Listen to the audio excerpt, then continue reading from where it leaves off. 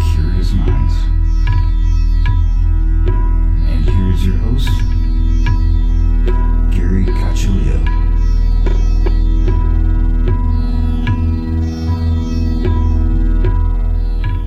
Welcome everyone to another episode of Everything Imaginable. I am your host, Gary Cacciolillo. And before we get started, I want to thank everybody for listening and also thank the contributors to my show, who are executive producers Candace Anderson, author of The Reluctant Messenger, and Ms. Aida, psychic and author of Hoodoo Justice Magic.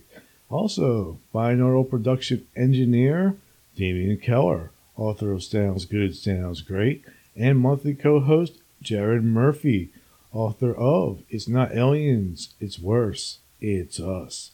If you are interested in contributing to this show, go to my website, everythingimaginable2020.com, and you'll find everything you need there. Now, without further ado, our guest for today is Wendy Teasdale, and she has a book called Integrating Philosophy in Yoga Teaching and Practice. Thank you for coming on today. Thank you for asking me. So how did you get into the yoga lifestyle? Well, it's kind of the lifestyle followed. The yoga started. It's funny that because when I started, which was like 1979, it's a little while back. What's going on in the world now with yoga was totally unimaginable. Anyway, how did it start? I went overland to India, 78, 79. Through Afghanistan and Pakistan, where I drank some dirty water by accident. It didn't look dirty, it looked clean, but it must have had a hepatitis A microbe, or anyway, it's not a microbe, is it? Anyway, virus in it. Whatever. That's where I picked up hepatitis and became very just unenergetic, really, and couldn't really recognise myself, couldn't really do much.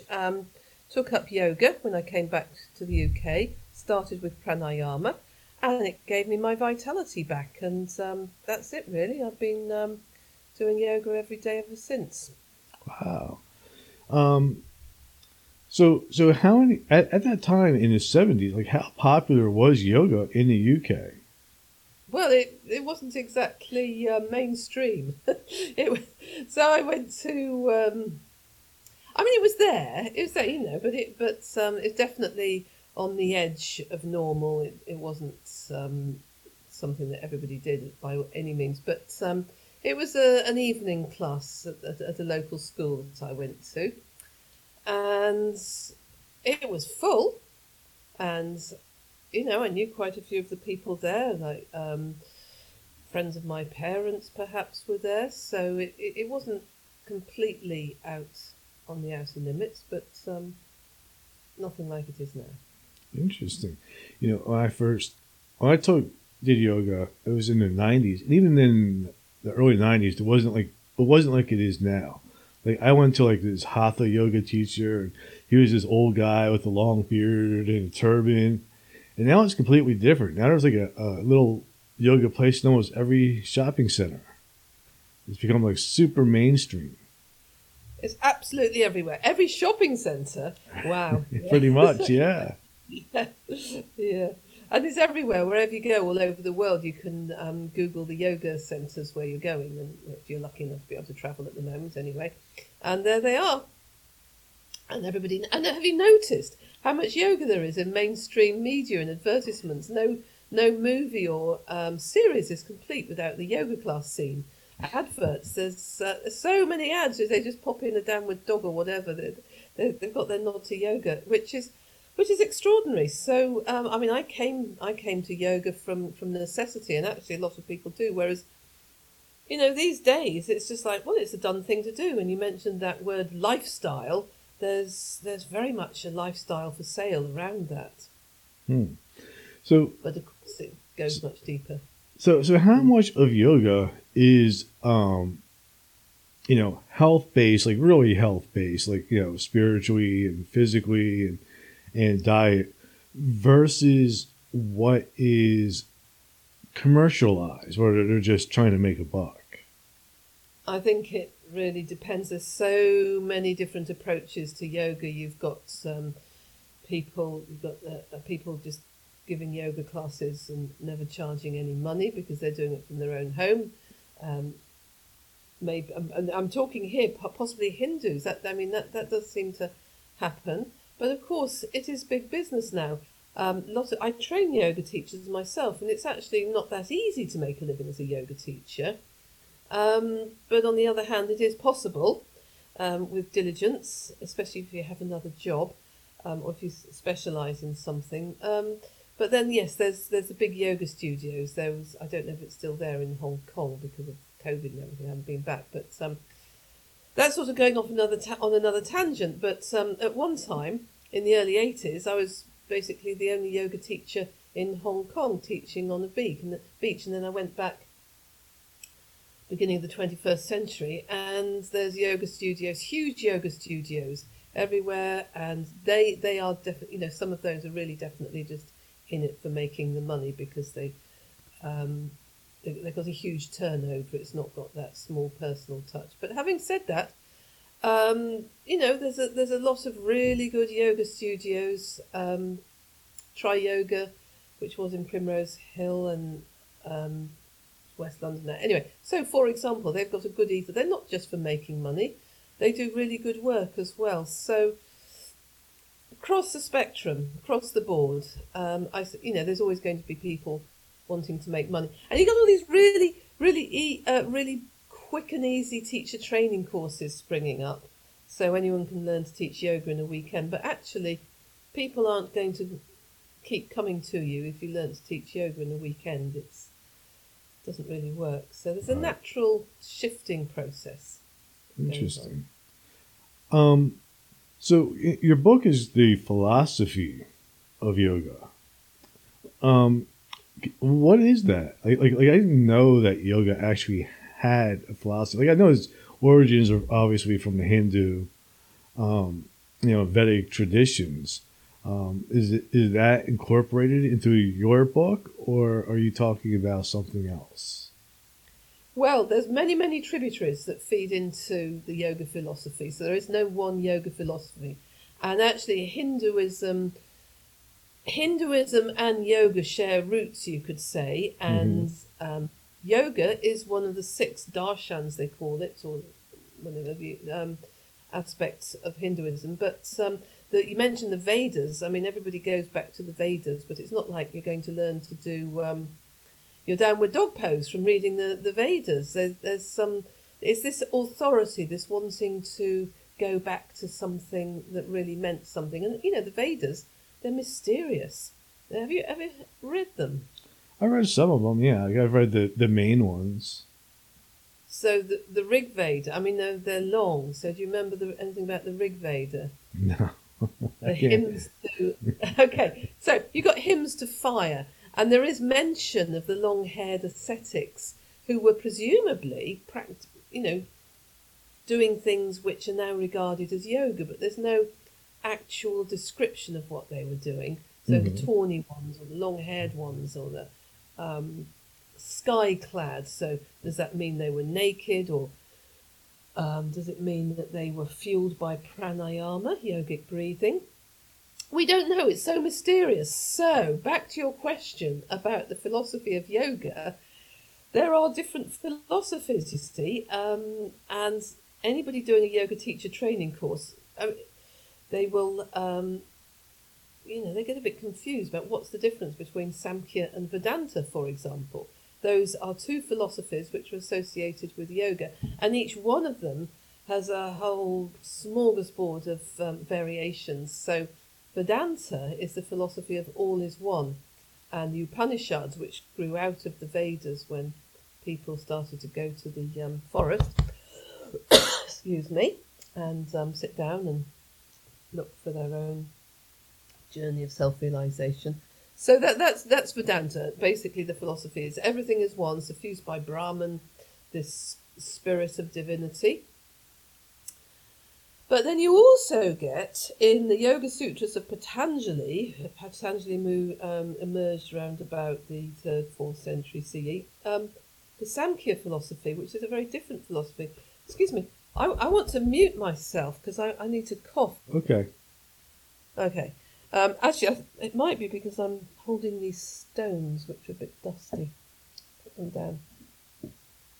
Samkhya is very different. So the philosophy of Samkhya divides, basically there's two divisions. There's Prakriti, everything to do with nature, everything that we see, taste, smell, touch and hear, everything that we access through the senses. That is Prakriti, the world of nature.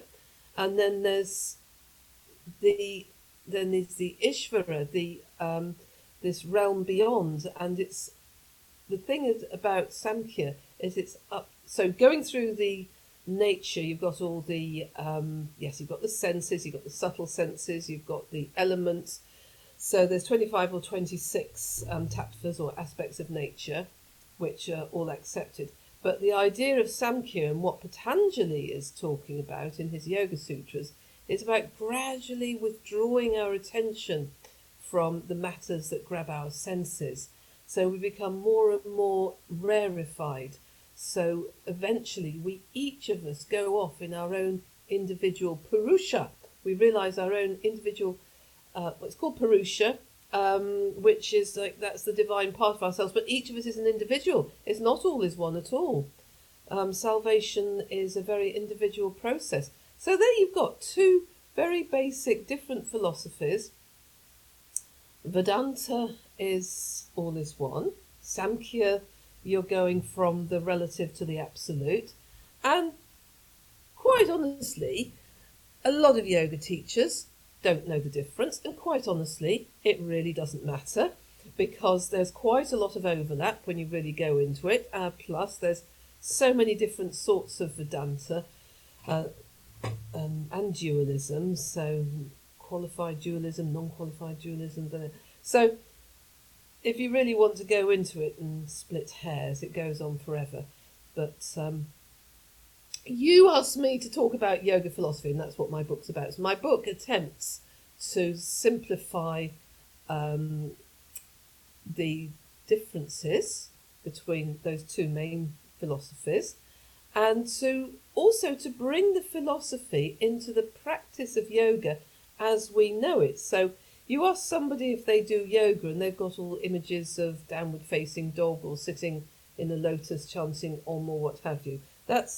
So we think of postures, including lotus, as doing yoga, don't we? That's not what yoga was. It's got different strands contributing to its evolution. So you've got the asceticism of, those long-haired ones, those sky-clad characters that we find in the Rig Veda, followers of Rudra, who is the precursor of Shiva. So the ascetics who would fast and maybe stand on one leg all day or lie in the sun, basically perform austerities, which are very uncomfortable. But quite a few of those practices have fed into what we now recognise as yoga. So, standing on one leg with one foot on the opposite thigh, with your hands above your head or hands at the heart. Vrikshasana, tree pose, that comes from those early ascetic practices. And those were actually, we don't know who they were because a lot of it wasn't written down. But when things started to get written down, we know that there were Jain ascetics and there were Buddhist ascetics from about the 7th century BCE. So that's one strand. So that no pain, no gain approach might fit in there. But then you've also got the idea of ahimsa and non-violence and kindness coming in. And so you've got millions of different strands, basically, and there's only hundreds of texts being translated, but they are. So when you say, what is yoga philosophy? Well, I've outlined the basic two. There are many different variations of that and subdivisions. But what I'm doing in my book is embodying, so getting people to think about philosophical points whilst they're in the posture. So, for example, in Patanjali you have the underpinning principle of non-grasping, aparigraha, Um, so you can take that into any posture, because our hands, we have an instinct to reach out. I was playing with those stones just now. I think they're making me cough, so they're dusty, so I put them down. This tendency to grab.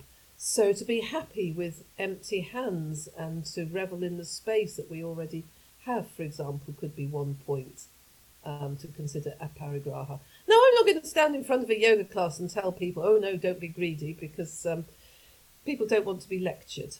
People don't want to be told what to do. Or if they do, they can go to a guru, but not to my class. I'm only giving suggestions when they're doing the yoga, but I think bringing the philosophy in a practical way helps it sink in a little bit more than just talking about it and people listening but not hearing. Did that answer your question? It does. One of the books that I don't know if it's related to how closely it's related to actual yoga is the autobiography of a yogi by Yogananda. Which school would he be related to? Like the aesthetic school?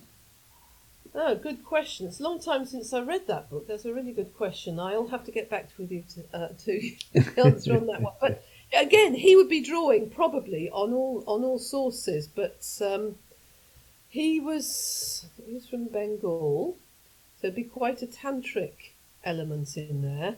And tantra is, of course, it's a bit of a dodgy word these days because people immediately think of tantric sex, but actually tantra, the original, well, as usual in Sanskrit, every Sanskrit word's got different meanings, but tantra referred to texts which came out in sometime around the 6th century CE, so yogic texts, and this is where the ideas of the chakras started to emerge. And all that feeds into yoga as we understand it now. And also the word tan means to expand. So definitely Paramahansa Yogananda, he was very expansive because I do remember going into those different realities. So I'd say quite a lot of tantra there because a lot of tantra came out of northeastern India. But there would have been influence from all of them, and the interesting thing is that having written a book about it, because I've spent years trying to find ways of clarifying this to my students. I found the best way was embodying it. At the end of the day, as I said, it really doesn't matter because every teacher takes their influences from here, there, and everywhere. But it is interesting. I'm absolutely fascinated by where yoga comes from. And it's a never-ending investigation. Is there any difference, or maybe is there anything missing from yoga the way it is taught now and the way it was, 1,000 years ago? Because 1,000 years ago, to me, it seems like it was more of a mystical tradition, where now it's more of a lifestyle and exercise. Yeah, so there's a lot of talk about the pizza effect, like pizza adapting to the environment to which it's migrated. I think that's very much going on. How was yoga taught 1,000 years ago? It was taught, a lot of it we don't know, but what we do know that yes, there was a lot of mystical practices and yoga. 1,000 years ago, they didn't even use the word hatha yoga, which we take to mean the body, but they'd be sitting, meditating, watching the breath, practicing Kachari Mudra. So Raja Yoga was sort of up and coming about 1,000 years ago. So rolling the tongue back so it goes to the soft palate and merging with space. So a lot more far out, indefinable practices. And there is some record of yoga asanas as we understand them, but not much.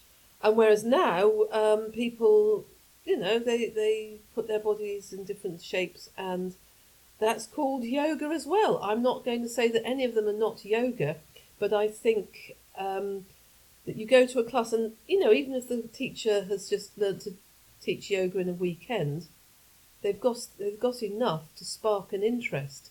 So somebody might go to that class and think, well, that was all right, sorted my neck out, but now I've got a dodgy knee because the teacher doesn't know how to deal with dodgy. We don't know. But it could be a spark, and then they'll go on and find another class and another class, because everybody has a different teacher to suit them.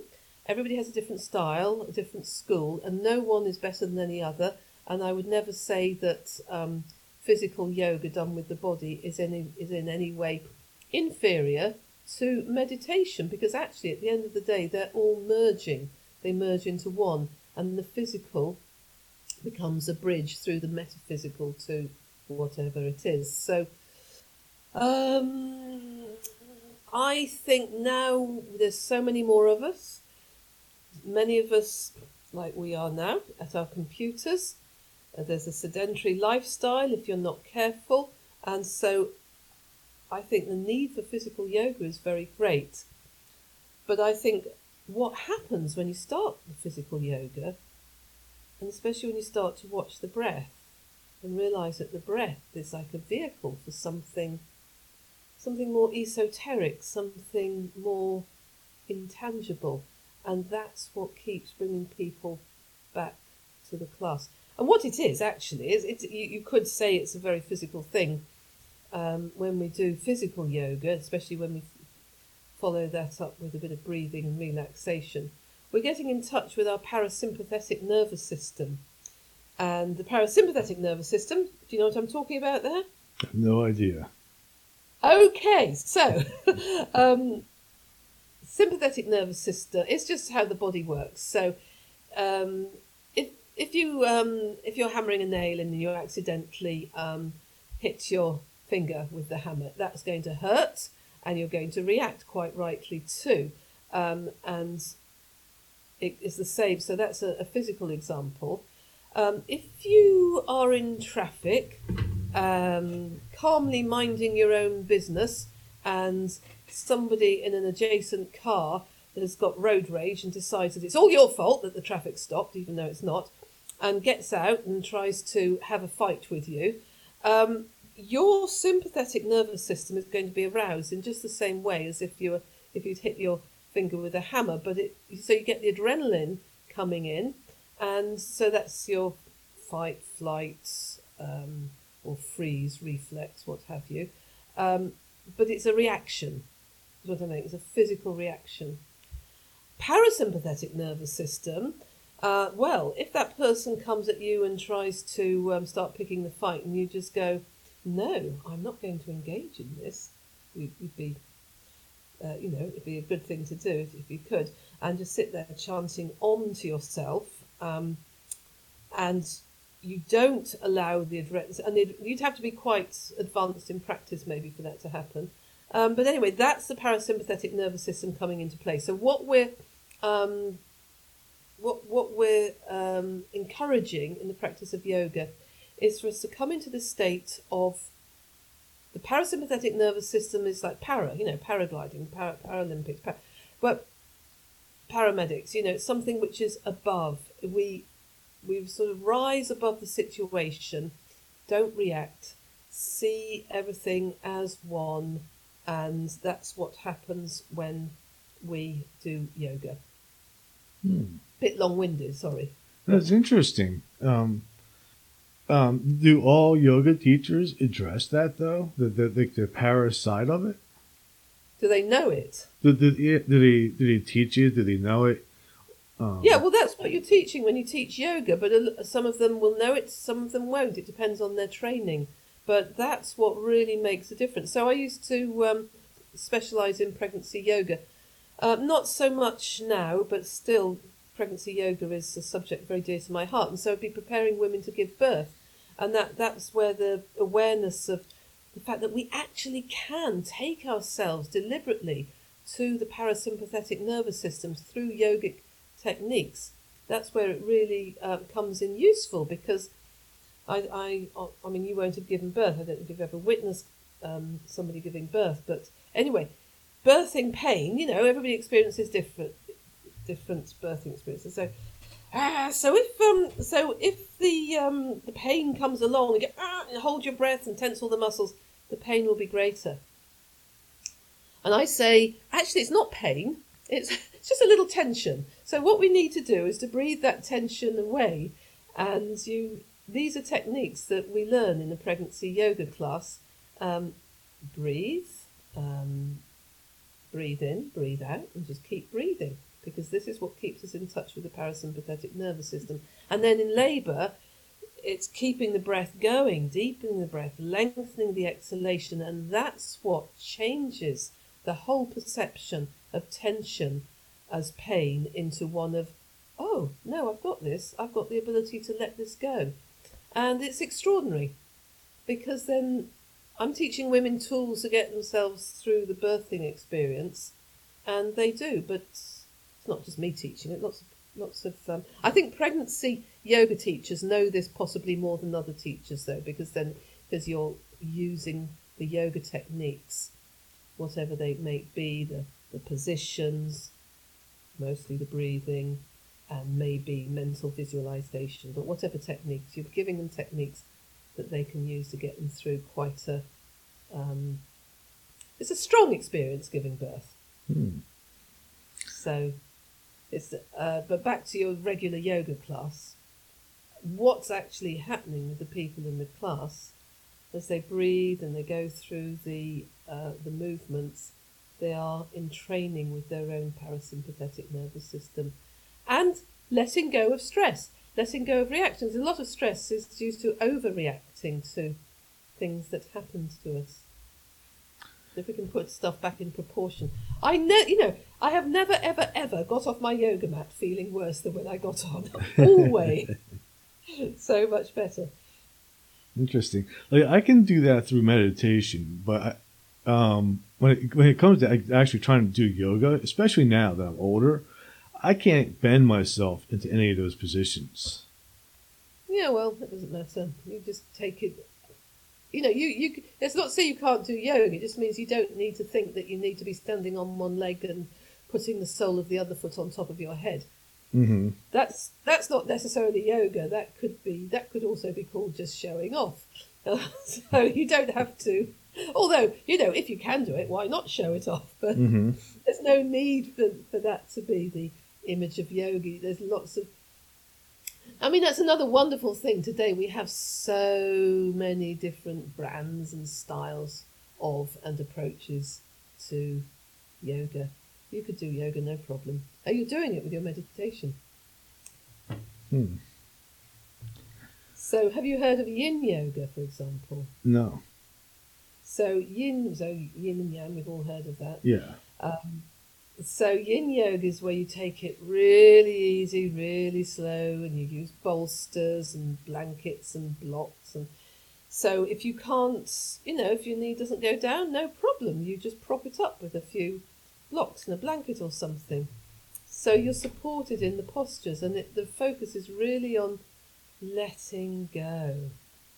And again, it takes you into your parasympathetic nervous system. It's wonderful.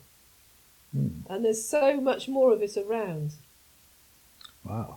One of the things that definitely is helpful is the ability to step out of our thoughts and look at things as a whole so we don't react to them. It's easy to think about that, but it's really hard to do. Yes. It's hard not to react to things, especially personally, like when we feel personally attacked or something like that. Yeah. Yes. It's very difficult. And so the practice of yoga and meditation, and I just feel yoga and meditation, they're the same thing really, they're just different manifestations. Yes, absolutely. We can, but we each have a style and approach that we know helps us take us there, we hope, because it's that practice, it's the repetition of the regular practice that helps us to control our own reactions to situations that we don't really need to react to. But we've all got our triggers, haven't we? So learning to manoeuvre our way through the obstacles of life. Interesting. Um, do you have like adaptive techniques for people that can't achieve certain poses and things like that? Absolutely, yeah, yeah.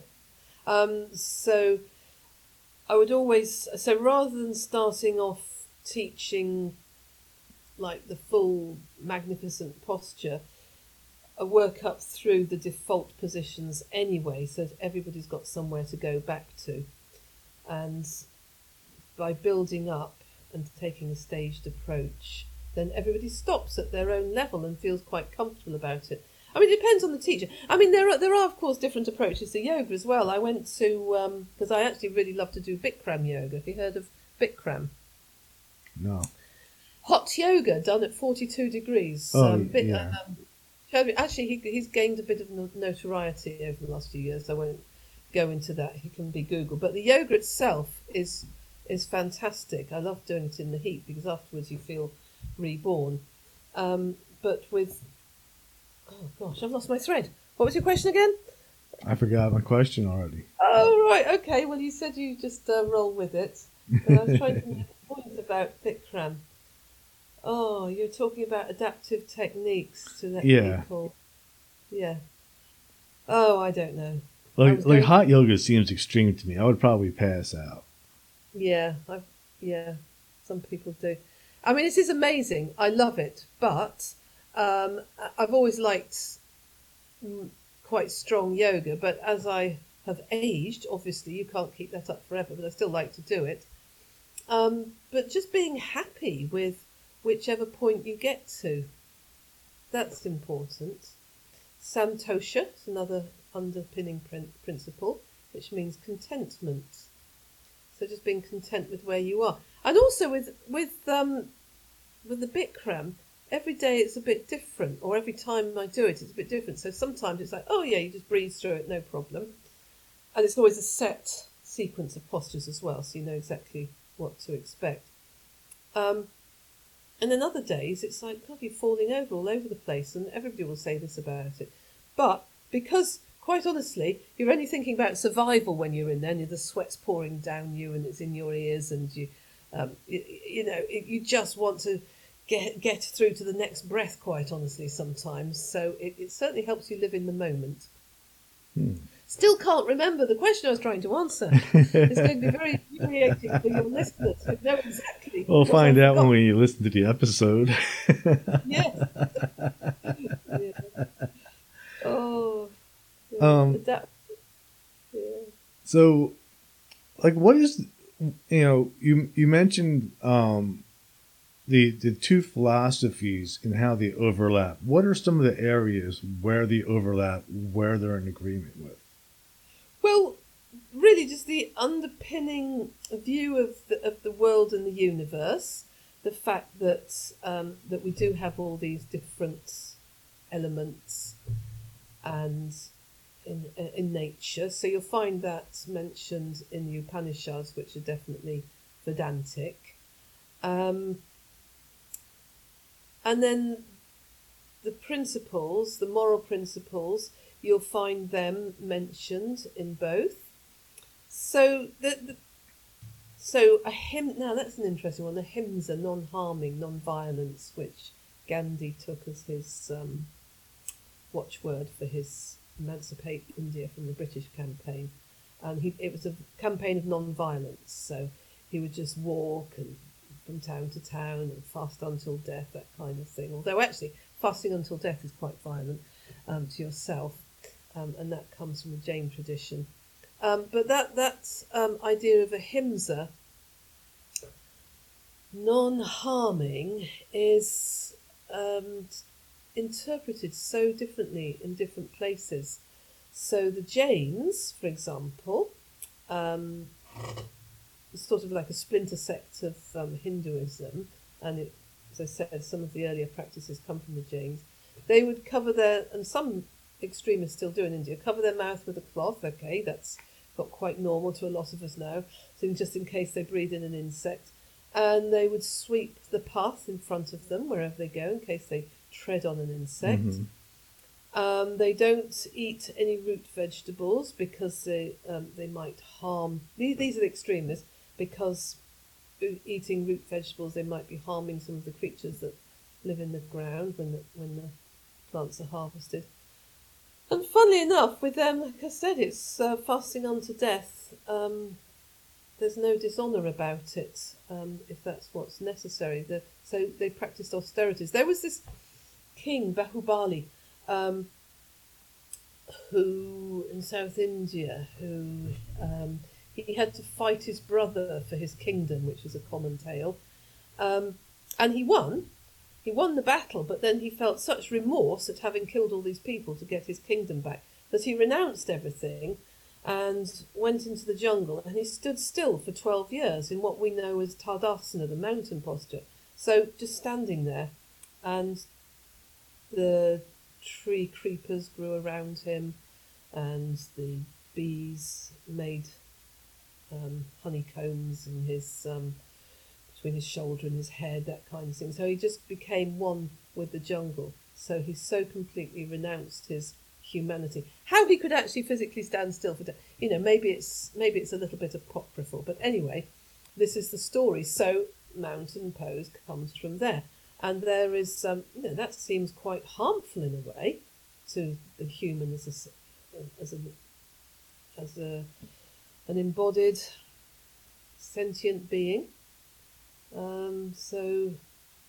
But that he did all that in the name of ahimsa, non-violence, because it was a reaction to the violence of killing. Oh, you asked for overlaps. So principles of breath, for example, you'll find them in both. So yes, we breathe in, we breathe out, but there's a whole load more to it than that. So the two nostrils, how the breath works through the two nostrils. That's a huge thing. Svarodaya, that was a text about all about the things that are to be done when the left nostrils open, the things not to be done when the left nostrils open, and the same with the right nostril, and how you can train your nostrils to. Actually, I must admit that I can take the simplistic view, but it gets a bit mind-boggling after a while. How can anyone follow this? But awareness of the breath is certainly in both schools. So in Patanjali, he's the one who codified yoga, if you like. He just made it into a system around about the 4th century, and he mentions the breath. He talks about pranayama because he's the one that talks about the 8 limbs of yoga, starting with the yamas and the niyamas. Those are the underpinning ethical codes, moral and ethical codes I've been talking about. So yamas and niyamas, and then asana, those are the postures, and then pranayama, that's breath control, and then pratyahara, sense withdrawal, dharana, concentration, dhyana, meditation, and samadhi, which is, we all know samadhi, it's like that's where you're... but that's not it. In Patanjali, there's different sorts of Patanjali. There's different... So there's samadhi with seed and there's samadhi without seed. So you go through these different grades, if you like, of samadhi as well. And then eventually, if you're really lucky, you can attain freedom. Your Purusha goes floating off, so you are individually liberated. So he does. He mentions pranayama in that, but he doesn't tell you how to do pranayama. But then you look at the Hatha Yoga Pradipika, which is a text compiled in about the 15th century CE, and that was taken. That a lot of it's taken from other texts. From a few hundred years before, so you got a bit from this text and a bit from that.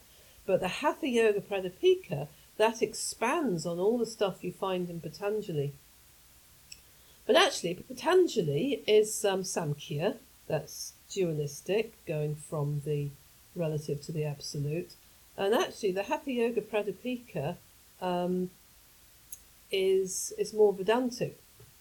Well, it's got so many aspects of which overlap with Patanjali in there. So Hatha Yoga Pradipika in chapter 3 talks about, chapter 2, you've got the breath and the different pranayamas, and the observation that if we can control the breath, we can control the mind.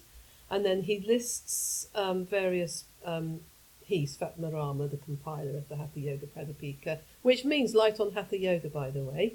Anyway, so he goes through the different practices, and then with pranayama, and says what to do and what not to do, and that you must be very careful because of the, breath is more dangerous than lions and elephants and tigers. And then in chapter 3, he talks about the manipulation of the breath, because actually we have different things happening in different parts of the body. So when we breathe in, there's a prana. So prana is the underpinning life force, if you like. So when we breathe in, the prana moves upwards in the chest, but down in the pelvis. And the prana in the pelvis is known as apana. And when we breathe out, the apana and the prana fold back to unite at the samanic region in the abdomen. So they both come together, and then we feed the prana back towards the spine. So if you've got so there is an underpinning mechanical reality to what we're doing with the breath. But we've got mention of the prana all the way back from the Vedas. So that's very much something which goes all across the board. And as I said, if you're giving birth and you've got a breech baby, and not you personally, but you know what I mean, and you really want to help yourself get that baby out before they whip you into theatre, you breathe in and you breathe out, because breath is what fuels everything. And one of the things too that I think is interesting is, like, when I look back at the older yogis of India, they were all male. They were like all these guys with long hair and long beards, and going out in the desert and taking off their clothes and just sitting there fasting and meditating and doing different postures. And now here in the West, it's mainly female. Yeah. Like if I go to a yoga class now, I feel completely out of place. And I'm definitely not wearing yoga pants. No, but you can wear isn't it interesting? Now, is it because the women were doing yoga, but they weren't mentioned? I mean, there are a few mentions of women. I mean, in the Upanishads, there's mention of a woman called Gargi, who's a great debater and philosopher, but there's not a lot of mention of women. And it's my feeling that they were always there and always doing it, because women have such an incredible instinct for yoga. Generally yoga as we understand it, going through the postures and getting into the more esoteric bits. Were they doing it anyway? Women have always been giving birth. They've always, there's this instinct within us. But they just didn't have, because it's all coming out of India, which is governed by the laws of Manu, which really, the Brahmanism doesn't give an awful lot of authority, not traditionally, to the female. So were they not doing it? I mean, an interesting thing, I saw some footage of young boys learning Vedic chanting, and it's all boys, so Brahmin boys with the thread across, so that's the higher caste. So they're all doing their chanting from the Vedas, and it's very precise. You've got to get exactly this note here and exactly that note there, and da-da-da-da-da. But they will be accompanied by their older sister, perhaps, or their mother, and she knows exactly what the words are. And you'll see, you see she's at the side, sort of mouthing it, knowing it, and if the boy connected with her has forgotten, he'll look at her and she'll help him. So, yeah, the women have always been there in the background, I feel. But how do we know? No evidence.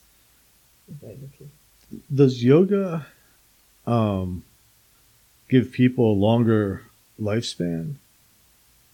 Well, apparently. So it does say somewhere that our breath well, we're each allocated a certain amount of breaths for our lifetime. So the more slowly we breathe, the longer we'll live, like a tortoise. That's why you find tortoises are always very venerated everywhere. You can't come up with any guarantees, but certainly you see that you talked at the beginning about the yogic lifestyle. So the yogic lifestyle would be moderation in eating and drinking and so on, and if alcohol is taken in moderation, and if so just being sensible. So the whole lifestyle encourages longer health. But as you know, cancer, for example, respects nobody. So I see people who are very unhealthy getting cancer. I see people who are extremely healthy. I've seen some incredible yoga teachers be struck down by cancer and die. So there are no guarantees, but I think it helps anyway to live. How about some of the more profound, or things like levitation, bilocation, things like that? Again, like that was something that was sort of common in the stories of India.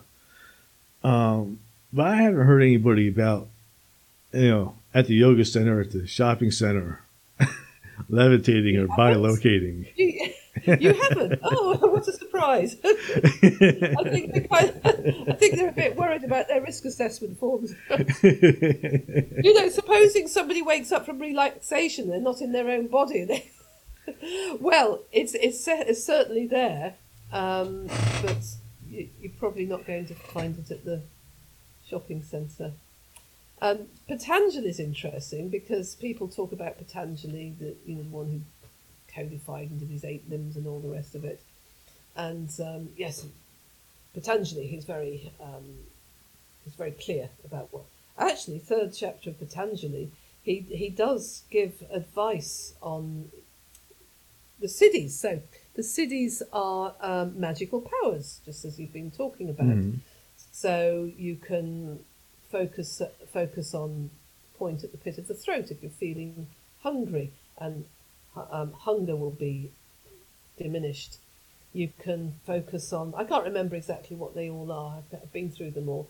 But anyway, you focus on point at the navel, and all knowledge comes to you, and so on and so forth. There's another one that you can do, and you can cross any territory, however many bogs or swamps or thorns are in your way, and you can just fly over it. So, flying is the siddhi, the magical power, which was very much sought after, always has been. So yes, and you can read in Patanjali how to get there. But funnily enough, when people talk about Patanjali, they're not talking about chapter 3.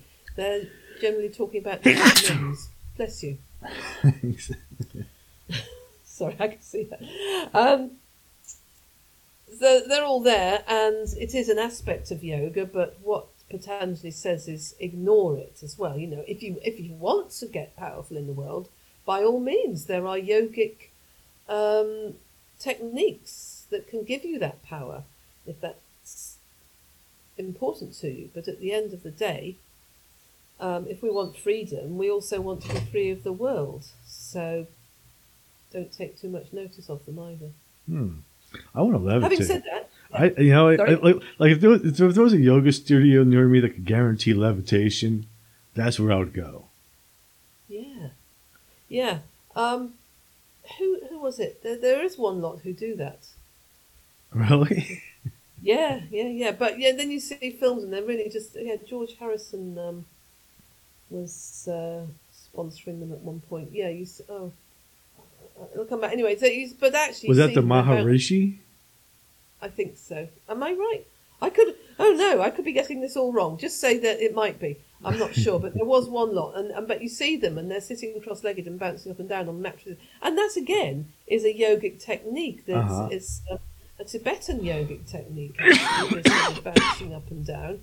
Mahaveda, I believe it's called, but they weren't exactly flying off into the sunset on celestial wings, shall we say? Yeah, I want to go like into outer space, Yeah, yeah. not just bouncing up and down. That's not going to But cut it. your physical body might not withstand it, but for sure you can take your astral body to outer space. So that Madame Blavatsky and the Theosophists, Hmm. those guys, they were all into that. I'm sure. Oh yeah, she was into all kinds of cool stuff. Yeah. Tough read Yeah. though. The Secret Doctrine is one of the hardest reads ever. Yeah. Did you actually finish it? I've never gotten through the whole thing. I look at it more as a reference now. Yeah. Yeah. I can't read it from front to back. No way. Very You? difficult. No. I've even lost my copy. I think it was kind of deliberately on purpose. I don't know where it's gone when I moved house. It's just kind of disappeared. Although, actually, I would like to have another look, but yeah. But there are techniques, and anyway, there are ways. I mean, meditate. You meditate. So, do you ever feel when you're meditating that you can actually leave your body and go elsewhere, or do you? I stay can, with the help of binaural beats, I can. Like binaural beats have been something that have really worked well for me for that type of experience. Another way obviously is drugs, but I don't do drugs anymore. I laid off the LSD many years ago. But Yeah, drugs really open up, but the doors are then opened. yeah. I mean, in some ways, like I think drugs are a great tool for some people. Hmm. But from to just the practice of meditation or regulating the breath or breathing through one nostril, things like that, no, I haven't. But maybe I just haven't done it consistently enough too, or had the right teacher. Like those type of teachers now, at least here in the U.S., are pretty hard to find. Like the guy I originally learned from, like he was like a real type of Swami type of dude, he was a real Kundalini yoga teacher. But to find that here now is pretty rare. Yes, I would say so. Now I'm more likely to find a housewife with 5 kids in a minivan. That's okay. She'll keep you earthed. But what all these even taught by a housewife with 5 kids in a minivan? But I don't think the housewife with the 5 kids in the minivan is worried about astral projection. I think they're more worried about losing weight. Oh, losing weight. Or something. I don't know. It's just different. It just doesn't seem. Well, you could lose. Yeah, go on. It to me it's lost its spiritual vibe here. You could lose so much weight that you just fly off weightless. Yeah, I hear what you're saying. It's very much an emphasis on how we appear, which that's got some weight. So I wouldn't dismiss that either, because some people get so much more self-confidence by becoming healthier and losing weight, as long as they don't lose too much weight. But I wanted to say something to come back. So it's this liminal state that we approach with yoga. Liminal, do you know what I mean by that? No. It's like, because you mentioned LSD, and that's what LSD does. It opens up the minds to all these different possibilities, these different views of reality. But we can go there with pranayama, with meditation, and it's a state of where everything imaginable is possible. Mm-hmm. Everything unimaginable is totally possible. So it's, again, so you could say that's tied up with the parasympathetic nervous system as well. Yeah. And then you're going from there to, wherever you want, outer space. Mm-hmm. Absolutely. I feel, I do feel, it's just my mind, but in my mind, I go to outer space every day. I love it. I love cruising around outer space and inviting my students to, just when they're lying on their back and releasing their lower back up, and as they go for a prowl through outer space. And I don't know if they know what I'm talking about or not, but anyway, just sort of like pouncing from one. Mind that black hole. Go past that stuff. So the imagination is whatever it's triggered by, and however we use it. That's our key. Yeah. And there's this practice called Yoga Nidra. Have you come across that? I've heard the term. Yeah, so Yoga Nidra literally means yogic sleep. And Yeah, yeah. Sleep is cool. I love it. yeah, yeah. And this is yogic sleep, so you're not unconscious, you're conscious while not moving. So it's almost like your body's in a state of paralysis, but your mind is very alert and active, and then you can go wherever you want. And that you should find easier to find, Yoga Nidra. It depends. Of course, the problem is that they call all sorts of who they are, but you get all sorts of very basic relaxations called Yoga Nidra. But you need to go to somebody who's been trained by the Bihar school, because if you want your magic and mystery, they're on the cusp of that, and they're very good with the Yoga Nidra. One of the things that I found that works with that is to go to sleep for about 4 hours, set the alarm, wake up, get yourself up for like a half hour or so, and then go back down to sleep. But go back down to sleep with the intention of doing it consciously, that you're going to stay conscious and aware when your body falls asleep. And that's actually, it works, you know? And that's what you do? Yeah. And you don't suffer from insomnia? I don't know if I suffer from insomnia or not. Sometimes, I don't know. Yeah. I mean, like lately, like now I let my dog sleep with me. And he wakes me up quite a bit, or he lays on top of me. It's weird. He puts me to sleep and he wakes me up. Yeah, animals.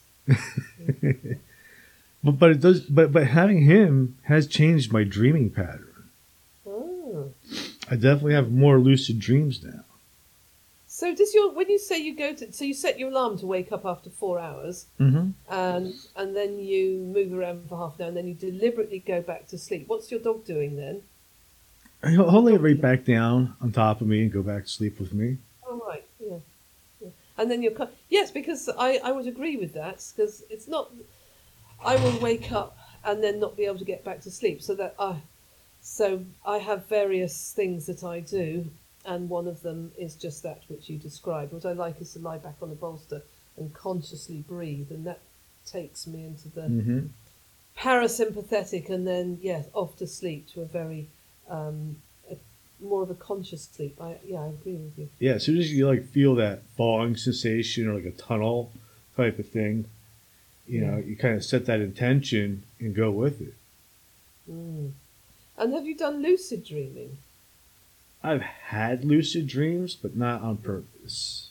I've done remote viewing, which was, you know, get your brain into an alpha state. That's also pretty cool. What's that? Remote viewing. I've no idea. It's weird. It's hard to describe. I mean, it was the program developed by the CIA, by the government, but it works. You know, so obviously they know about some of the things that we can do with our consciousness. So what does it involve? How do you do this thing? There's like 6 steps to it. Like the first thing you do is the way I do it is you wear a blindfold where you don't have any light. You listen to a binaural beat that gets your brain into an alpha state. When you come out of that, when you take off the blindfold, you're given an 8-digit number. And then you draw like a little ideogram, and then you probe it, you write down information, and you keep breaking it down, and you do a sketch, and then by the end you do a summary. And you do it in like groups of people. You do it in like a group of 10 or 20 people. And nobody knows what the target is. And then at the end, you find out what the target is, and everybody just compares their notes. And it's amazing how accurate it actually is. That sounds really interesting. What's it called? I'm going to write that down. Remote viewing. Actually, hold on one second.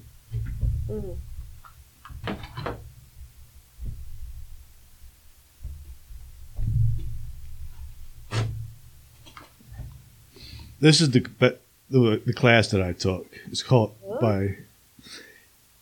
and it was incredible. He's been a guest on my show a few times. Oh, that sounds really interesting. I'm just writing that down. I've got that. PhD. Good. Glad he's got. Yeah, I got But that. it's Thank you. cool. It's like you're not actually leaving your body, but somehow you can see these things. Yeah, so that's would you call that astral travel It's not astral travel. or just It's different than that, or they categorize it differently. One of the things with this type of metaphysical stuff is language doesn't necessarily cover everything. Sometimes I think using language to describe these things or label these things limits them or limits our own conscious ability to use our consciousness. So some of it can't be described; it can only be experienced. yeah. Like it's like enlightenment. Like you can't describe enlightenment. It's only there to be experienced. Yeah. And if you were enlightened, why would you want to describe it? Because you just experience it. Right. Is there any push towards enlightenment in yoga, like there is in Yeah, Buddhist that meditation? Yeah, because every philosophical school has its own soteriological methods, and that is, how do you get liberation? So yes, they all do. Some call it nirvana. Hmm. Nirvana is a great extinguishing. Of course, you'll be familiar with that from Buddhism. But yes, it's definitely. There's always a point. I don't know. I don't know if they'll be talking about that in your yoga class in the shopping centre. But That's what I'm saying. It's like it's missing that. I wish I could find. I wish I could find another old guy with a long beard, in robes. Yeah, Who was India doing hatha yoga. yeah. Well, they could be there. I just want to go back to something you said about the alphaisms, because alpha wave. Alpha wave state. Yeah. Yeah, because actually with Yoga Nidra, your mind's in delta. I'm not a great expert, but in delta, it's this state of deep relaxation. So it's very refreshing. So you come out of that as if you've had a deep sleep, but you haven't. And then so the way it works is, you were talking about remote viewing and how you go through a certain set of stages. It's the same with Yoga Nidra. You go through different stages. Where are you? The time and the date and the place, and then you go around the body. You take your attention to every part of the body, bit by bit, but quite rapidly, and then you watch the breath, and then you go through various images. So the person leading the Yoga Nidra, which I taught a class this morning, so that was me, just gives out different images, and they're contrasting images, so the mind doesn't stay on one thing. And then at the end you've already set your sankalpa, your intention, and you repeat that 3 times and you come back. So it could be just 10 minutes, 15, 20, an hour, but however long you're there for, you lose sense of time. And you're now, it doesn't necessarily work for people who can't visualise, so those people will just stay with the breath. But in either case, people do report a deep sense of relaxation and all the nourishment and healing that brings. Well, I guess if you're But it's doing not it, the same as enlightenment. Yeah, go on. But I guess if you're doing practices like that, there has to be people here doing it too that I'm just unaware of. Maybe I'm just being judgmental. Maybe you just haven't been to the right yoga class yet. Maybe you should just go around and just Google all the yoga schools around you. Try them all. You never know who might have what. Well, when they open, they're still all closed, I think. Oh, are they still closed? Because of COVID, yeah. Yeah. Everything's Because jacked ours up. yeah, unless they've gone out of business, unfortunately. That's happened quite a lot here as well. But I also have Gaia. There's yoga on Gaia, too. The network. Yeah. Yeah, there's all sorts. There's all sorts of yoga everywhere. And sounds like you want the mystical experience. I'm all about that. Yeah, and that's always there. It's always available. Maybe you just need to go to a regular yoga class and read Patanjali Chapter 3. Yeah. That's it. Yeah. It's fun. So before we wrap it up, where's the best place for my listeners to find you and find your books? Amazon. Amazon, really? Yeah. How'd you get your Or- book on Amazon? I don't know. There it is. Publisher just put it there. In fact, you Yeah. have more than one, don't you? I do have a few books. Yeah. The Yoga for Pregnancy, That's out of Integrating print. Philosophy, Yeah. Walking to the Mountain. Yoga Para El. Oh, this is Spanish. You speak Spanish? No, I didn't translate it. Which one is that? I don't know. It's written in Spanish. Oh, okay. Well, never mind. It's probably just one of the others translated. No, and the other one is Walking to the Mountain, Walking which to I the wrote about. Mountains. Yeah. Walking to the That's out of print as well, but you can get it on eBay occasionally, and that's about walking across Tibet to Mount Kailash. Have you been to Tibet? 1988. Oh, many times, yes. Really? Many So you've hung out with the Sherpa? well, the Sherpas tend to be they go on the exhibitions and do the heavy lifting, so Mhm. not really. No, You went to the I've hung out- monasteries? Yeah, oh yeah. I spent a lot of time in Tibet.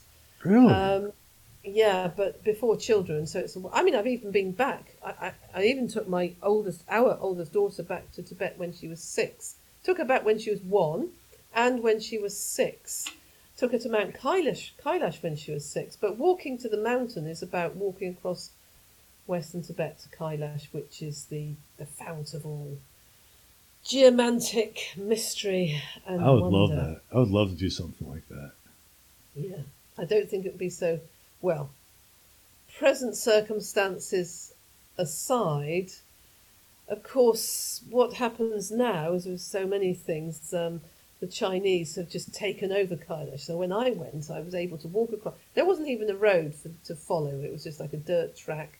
There's no bridges over the rivers, so I was kind of walking and across the rivers with the water closing. I was just over my head. I just kept on walking.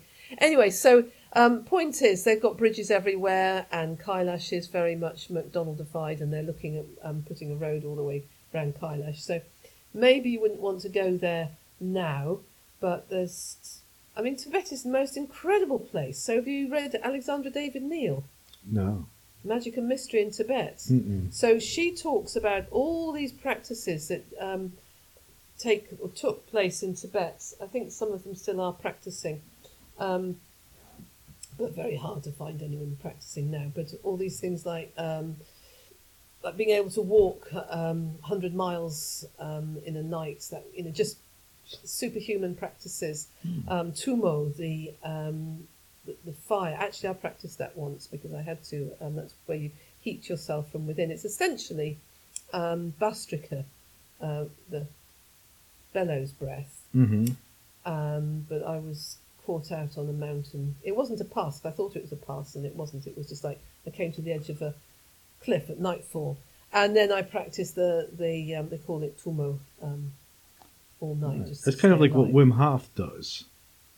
Basically, yes, Yeah. same sort of thing. Yeah. Anything is possible. So It yeah, all is. that. But in Tibet, maybe it's because the air's so thin, but it's a very the whole atmosphere just lends itself to these practices. No. Sounds beautiful. This is a whole nother episode, I guess. Yeah. But I wasn't learning from anybody there. It was just my own practice, and I just feel that I was instructed. I did have guidance, but who from, where from, who knows? The astral realm. Yeah. I'm not Spirit going to. guides or whatever they are. Yeah, lots of protected. But the air is just alive with something intangible, something indescribable, and it is totally magic. Of course, and then you've got you've got the situation with the Chinese, which isn't always that pleasant. So Oh, screw the Chinese. What are they going to do? Put me in prison? yeah, Even if you put me in prison, then I had the rest of my life to practice my levitation. yeah, yes. Yeah.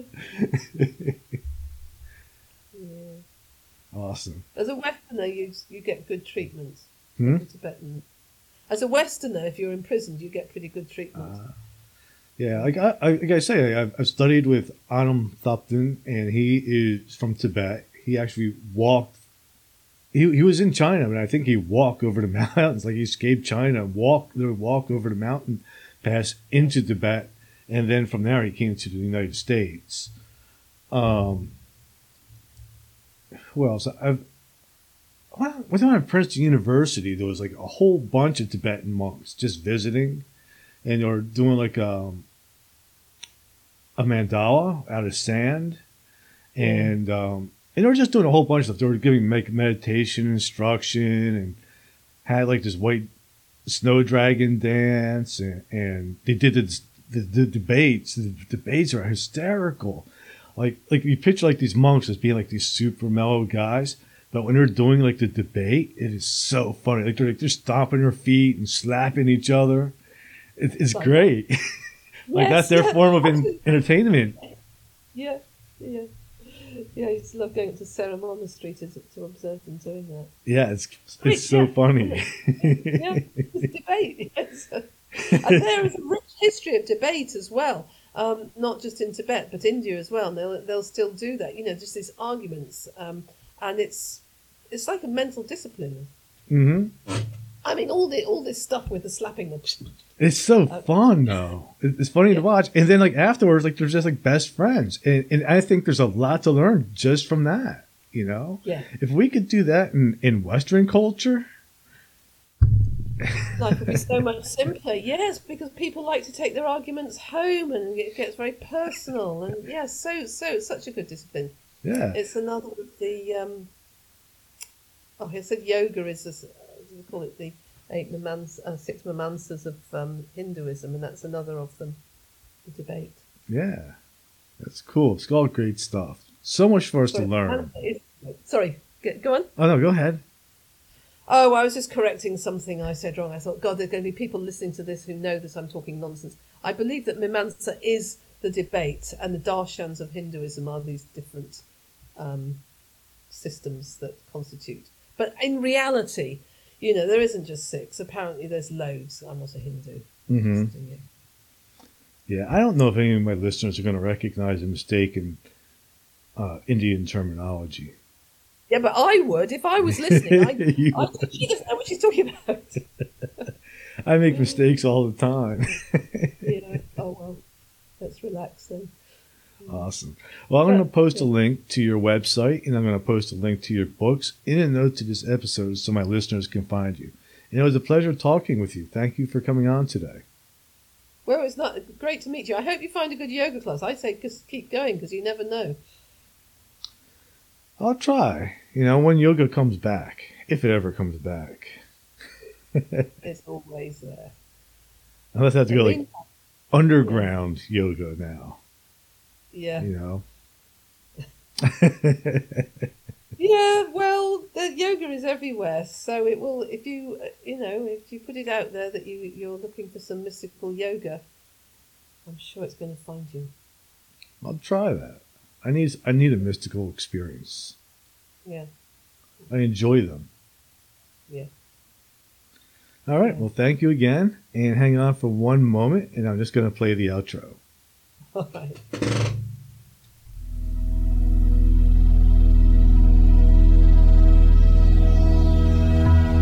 Thank you for listening to Everything Imaginable.